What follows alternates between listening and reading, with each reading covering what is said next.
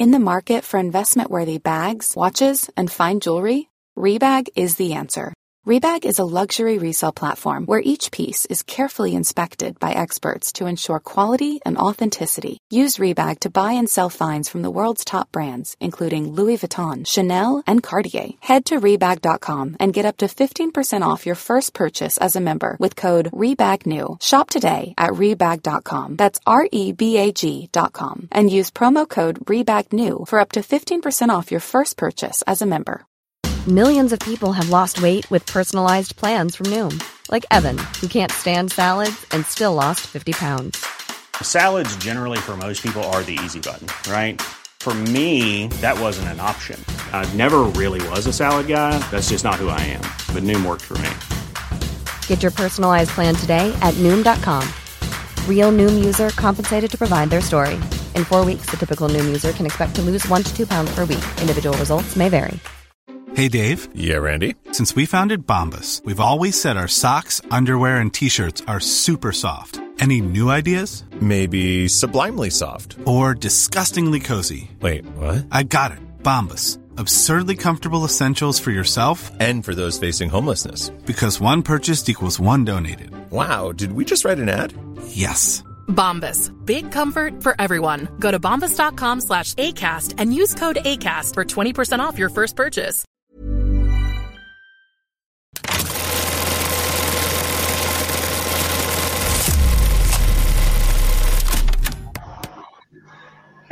Hello, everyone. Welcome back for a brand new edition of Collider Dailies. Steve, were you able to hear the helicopter on my side just now? No. Oh, man. My apartment was literally rattling as I was introducing the show right now. That was something special that no one experienced but me. So there's that. What's up, Steve? How is your Thursday going? It's going well. Tonight is our Leave the World Behind event with Netflix. We're doing a drive-in screening with Sam, the writer-director, Esmail, and he created Mr. Robot. We're going to get into the movie in the tail end of today's episode, but I'm really excited for tonight's event. And I'll, shoot some video and whatever, Anyway, it's going to be really cool. Good stuff. Good stuff. Anyone who gets to see that movie on the big screen is very lucky in my book. So everyone who's going to be there, enjoy. I'll say a quick hello to Mike K in the chat. Happy Boy and the Heron premiere tonight. Ooh, I'm excited you're going to get to see that. We've got Steve here, Jeremy here. Hope you're all doing well. All right, first topic of the day is my kind of topic because it's it related. Welcome to Derry. So HBO Max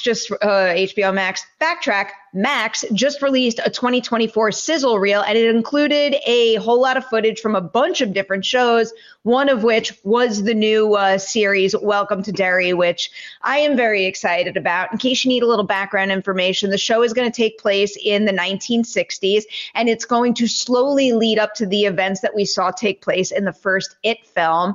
Reading from some of the Collider.com article right now, although it has been confirmed that Bill Skarsgård is not expected to return to the series as Pennywise, Welcome to Derry will still involve the dancing clown, as the show is set to explore Pennywise's origin story.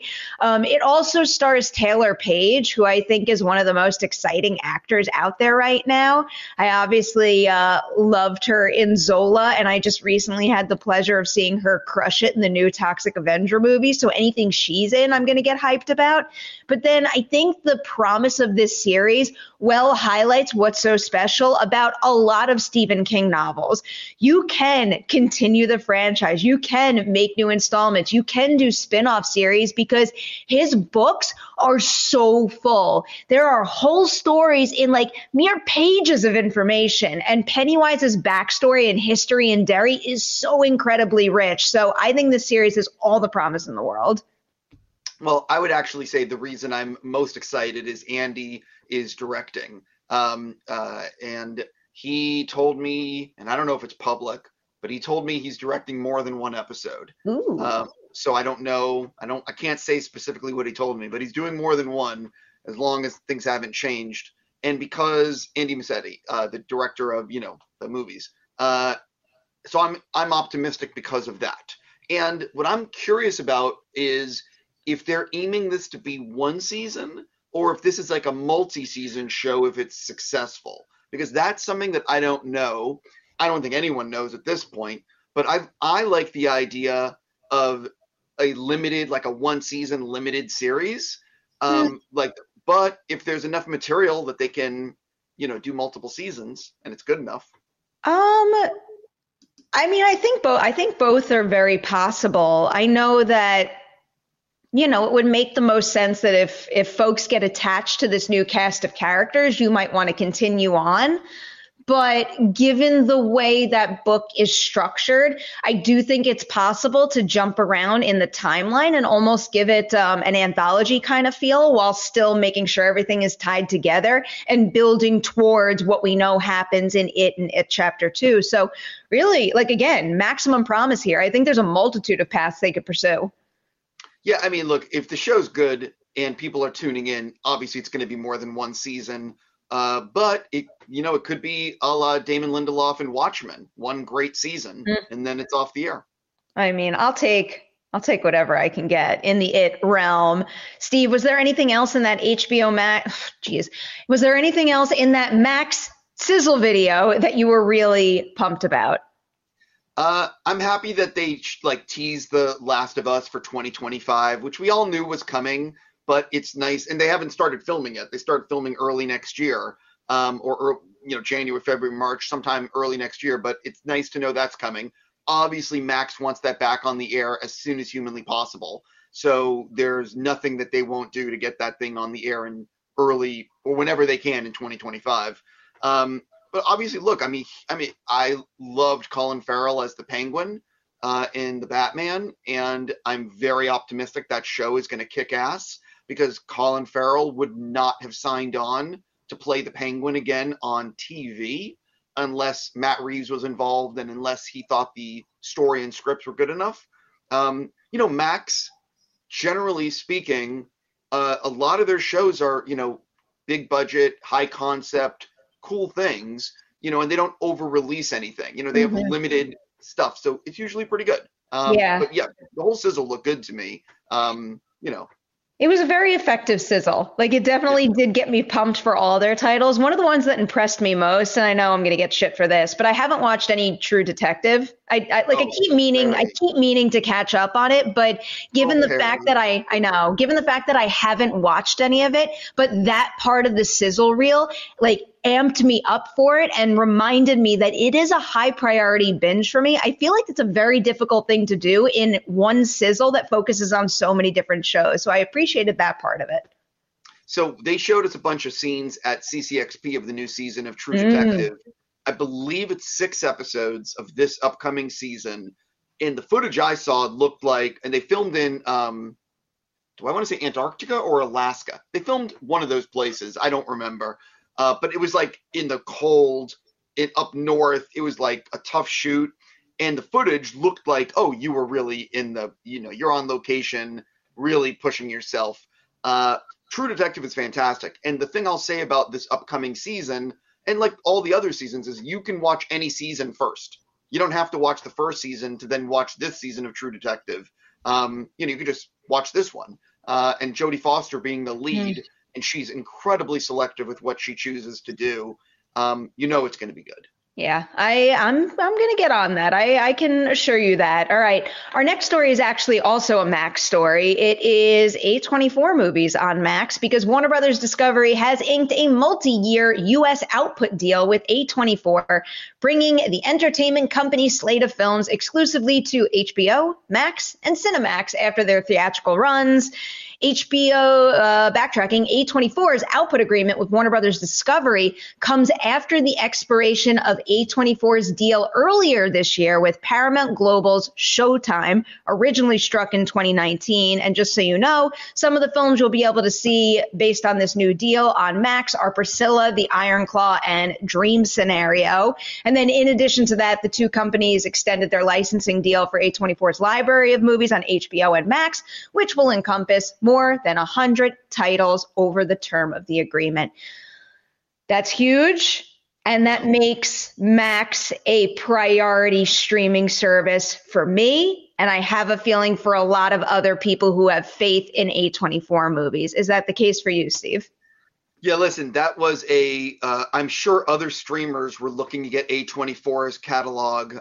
So obviously Max paid, but whatever, I mean, that's a very smart investment because A24 has people know the name A24 and they know A24 movies are cool and unique and things that you want to watch. You know, they have a cool factor. And I mean, look, if I was Netflix, I would have gone after it. If I was any streaming service, I would have gone after it. But I also think it's a really good home on Max. And I think that I read this study, and I could be, don't quote me, but I read this, that Max produces far less content than other streamers, but still has engagement with their movies at a much higher rate than, say, Netflix or other streamers. And so, look, it's a very smart play. Also, Max is the home of Studio Ghibli.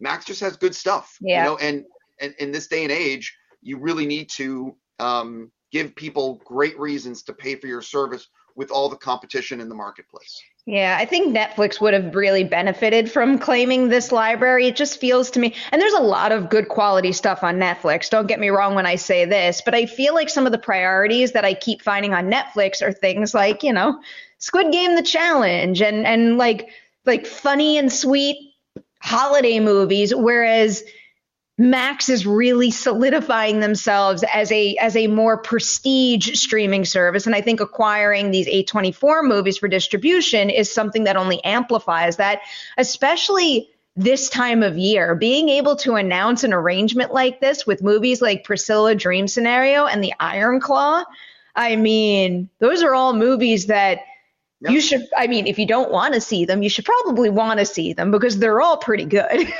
Yeah, Dream Scenario is phenomenal. That's one of Nick Cage's best performances. I love that movie. If you haven't seen Dream Scenario, I think it's still in theaters. I recommend it. It's great. Yeah, I'm an especially big Priscilla fan. I feel like Kaylee Spaney is just up, and she's going to continue to soar. And I just like how subtle yet powerful that movie is, how internal it is, but how Sofia Coppola and Kaylee Spaney via her performance are able to, fully envelop you in Priscilla's world at that time as she's going through this evolution in her life. So I thought that one was really effective. Do you have a favorite A24 movie of the year, Steve? No, because I haven't seen Iron Claw yet. But I agree with you. Priscilla is very understated. And I actually learned a lot while watching it that I just had no idea, and I really enjoyed the movie. And but for me, Dream Scenario is just because of Cage's performance. I love the movie. And the thing I love also is when I'm watching a film, and you know this, we watch too many movies. I watch too much TV and too many movies. And just like all of you who are out there, if you're watching this podcast, you watch too many movies as well. And the problem is that when you watch too much, you generally know the destination of a film. It's going to go from this scene to this scene, and you sort of can guess where it's all going to go. And the thing I loved about Dream Scenario is that I had no idea what the next scene was going to be. It really goes in wild directions, and so that's great. But anytime a movie can keep me guessing where I really don't know where it's going, thumbs up. I'll say the obvious first. The award season contender Past Lives is pretty high up there for me, but the A24 movie that tops them all in 2023, one that will very much be not just in my top 10 of the year, but I'll also tease it will be in my top 5 of the year. Guess, Steve. You know what it is.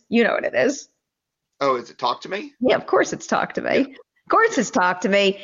Fell in love with that movie so hard at Sundance, and then just didn't stop watching it, rewatching it, and talking about it all throughout the year. It brought us to San Diego Comic-Con too, and now end of the year coverage is going to heavily focus on that one for me. It is a movie I could watch over and over and over, and I just love the fact that those are two first-time feature filmmakers that the door is wide open for them. So wildly talented naturally. And I just can't wait to see what they do with, more opportunities, maybe more resources. I think the two of them are just going to soar in this business. Yeah, I would bet on them for sure. Yeah. Okay. I really would. I like that. All right. A lot can happen in 3 years, like a chatbot may be your new best friend. But what won't change? Needing health insurance. United Healthcare Tri-Term Medical Plans, underwritten by Golden Rule Insurance Company, offer flexible, budget-friendly coverage that lasts nearly 3 years in some states. Learn more at uh1.com. Right. We are at our last topic of the day, and it's actually going to be a review. Steve teased this earlier. This is our review of the new Netflix movie, Leave the World Behind. Just in case you don't know what this movie is about, it is an adaptation of the Rumaan Alam book, which is also excellent. It involves a family of four who take an impromptu vacation out of the city and to Long Island. And while they're there one night, late at night, there's a knock on the door. Two people are at the door who claim that house is theirs and that they had to return home unexpectedly because of a blackout. So now you've got this house full of strangers who have to live together and figure things out as a potentially catastrophic disaster unfolds beyond their home.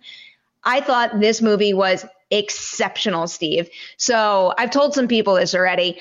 I saw the movie at the film's AFI Fest premiere, and I'm like, shit, I love this. This is right up my alley. Immediately left that screening and I bought the book, flew through the book, loved the book, and then got the opportunity to watch the movie again. So it probably goes without saying at this point, I am obsessed with it. And one of the things that I admire most about it is how good the balance is between giving you enough to chew on and making it a satisfying and thoughtful watch, but also leaving certain doors open so that the horrific nature of what is happening and what it could be to its core sticks with you well after you watch the movie. I thought this was a phenomenal adaptation. I have not read the book. I was at the same world premiere as you, watching it at the Chinese theater, and I was blown away by this film. It is a fantastic movie. It is. I rewatched it last night to prepare for the event tonight. The thing that is so good is, as you said, it not only are all the performances fantastic, but it's the way the way that Sam, the writer-director, gives you information, like the way he dishes it out, but like it keeps you guessing, but also the way he gives information to the audience that sometimes the characters don't know. Like, he does some interesting things. He has some very cool shots that are unexpected, and he makes very unusual choices. The music, also, when I watched it again last night, which I didn't realize the first time, the opening credits. So this is minor spoiler. So if you don't want to know anymore, what? Maybe if it's spoilery. I feel like I know what you're going to say, and maybe don't say it. So sure, opening credits are interesting. I'll say it like that.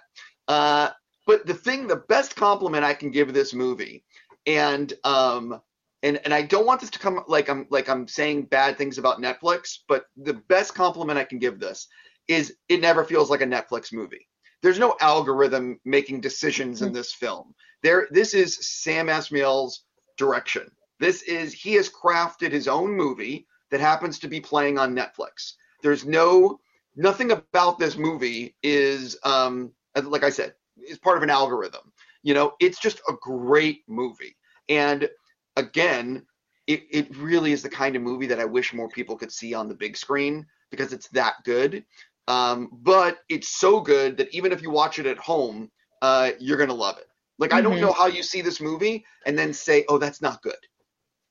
Yeah, it's really good. I'll emphasize something you just said. One of the things that I appreciate about this movie and the adaptation of the book most is that it is so clearly Sam Esmail's movie. You know with certainty after watching this that if anybody else adapted that story, like, yeah, maybe it would be a good movie also, but it would never be anything like the style that he brings to his adaptation. And then the other point I wanted to make was I kind of wish they were pushing this a little harder in the award space, but I understand that Netflix has their hands full full this year with quite a few exceptional films. But in particular, this to me feels like one of the best cast films of the year. Like, if anything, I really do think it deserves some ensemble nominations.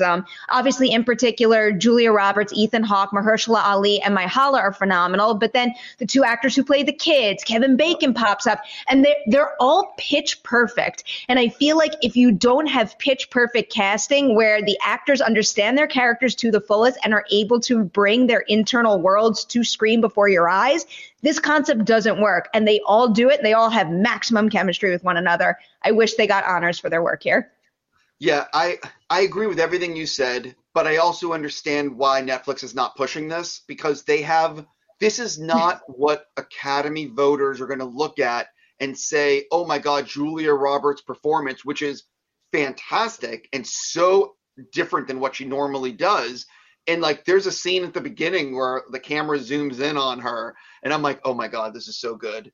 But it's just not gonna go the way Maestro with, like there's other performances that are like Oscar movies, and that's why Netflix is gonna put their money behind it. But make no mistake, this is just a great movie. Like, it's a great movie. I can't wait until the definition of Oscar movie just absolutely crumbles. I think, and I'm grateful for the fact that in recent years, it feels like certain movies, like let's say Everything Everywhere All at Once, broke through and surprised and weren't the traditional Oscar package, but still earned that acclaim because they were so damn good. I think we're making steps in the right direction, and I don't think you're wrong for expressing that mentality too. I think that is part of it, but I wish we weren't boxing these movies in so specifically for award season when they're deserving, even if they fall in other genres and have non-Oscar-y or at least traditionally stories unfolding. I hear what you're saying, but if I'm being like really honest about Leave the World Behind, like no BS. I think Julia Roberts is fantastic in the movie, and I think that her performance is probably the one that I would single out as that's the one, because I really loved her work in it, and I think that the script is fantastic, and I think that could be something that you talk about with awards. I wouldn't talk about the VFX. I wouldn't talk about I think that it would be the script, and it would be Julia Roberts, and you could make the argument for Sam's direction. Cinematography and score. Yeah, the score is great. But the problem is, like if there's 5 slots, can you tell me that this is better than you know what I mean? Like, I would say that Giacchino with Society of the Snow is one of the best scores I've heard all year. Like, if that doesn't get nominated, it's a travesty. And so, and that's a Netflix movie. So like what I'm saying is like right there, Society of the Snow is already in my top 5. And there's others that I could, pick out. What I'm basically saying is it's a really good year. And Leave the World Behind, while I loved it, I don't know if I can make the argument that it's going to win awards. I can't make the argument that it will win awards, but I can make the argument that it should. I could also make the argument that if you are thinking to yourself, well, I'll watch the movie and then I don't have to read the book, I really do think both versions of the story stand on their own 2 feet exceptionally well and offer a little something different. So if you have knowledge of both versions of the story, one winds up enhancing the other, which I think makes for a fuller experience overall. So I would recommend checking out both. With that is an end to today's episode of Collider Daily. Steve, is there anything you want to promote before we sign off? Again, we're doing Oppenheimer next week in IMAX. You can sign up for tickets if you just go to Google and type in Collider Oppenheimer screening. It'll pop up number 1. And I'm not picking winners on that till this weekend. But yeah, I mean, we have a ton of great interviews getting ready to post over the next weeks, plural. Yes. So get ready for that. And, thank you all for watching and reading Collider. Yeah, I'll emphasize that, and I'll also add some interviews to the mix. We've already posted my interview with Mahershala Ali and Julia Roberts for Leave the World Behind. There are 2 more interviews on the way, so I'm going to assume you're going to watch the movie and you're going to be as obsessed with it as I am. And I don't want to speak for you too, Steve, but you seem to love it as well. So I will say you too. You're going to want to hear more about the making of it. So you could find those interviews on the Collider Interviews YouTube channel, and you could also find John and Maggie right here tomorrow at 10 a.m. Pacific. So tune in, and Steve and I will see you next week for more Collider Dailies episodes.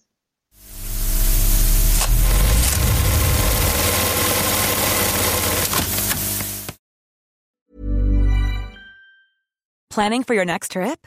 Elevate your travel style with Quince. Quince has all the jet-setting essentials you'll want for your next getaway, like European linen, premium luggage options, buttery soft Italian leather bags, and so much more. And is all priced at 50 to 80% less than similar brands. Plus, Quince only works with factories that use safe and ethical manufacturing practices. Pack your bags with high-quality essentials you'll be wearing for vacations to come with Quince. Go to quince.com/pack for free shipping and 365-day returns.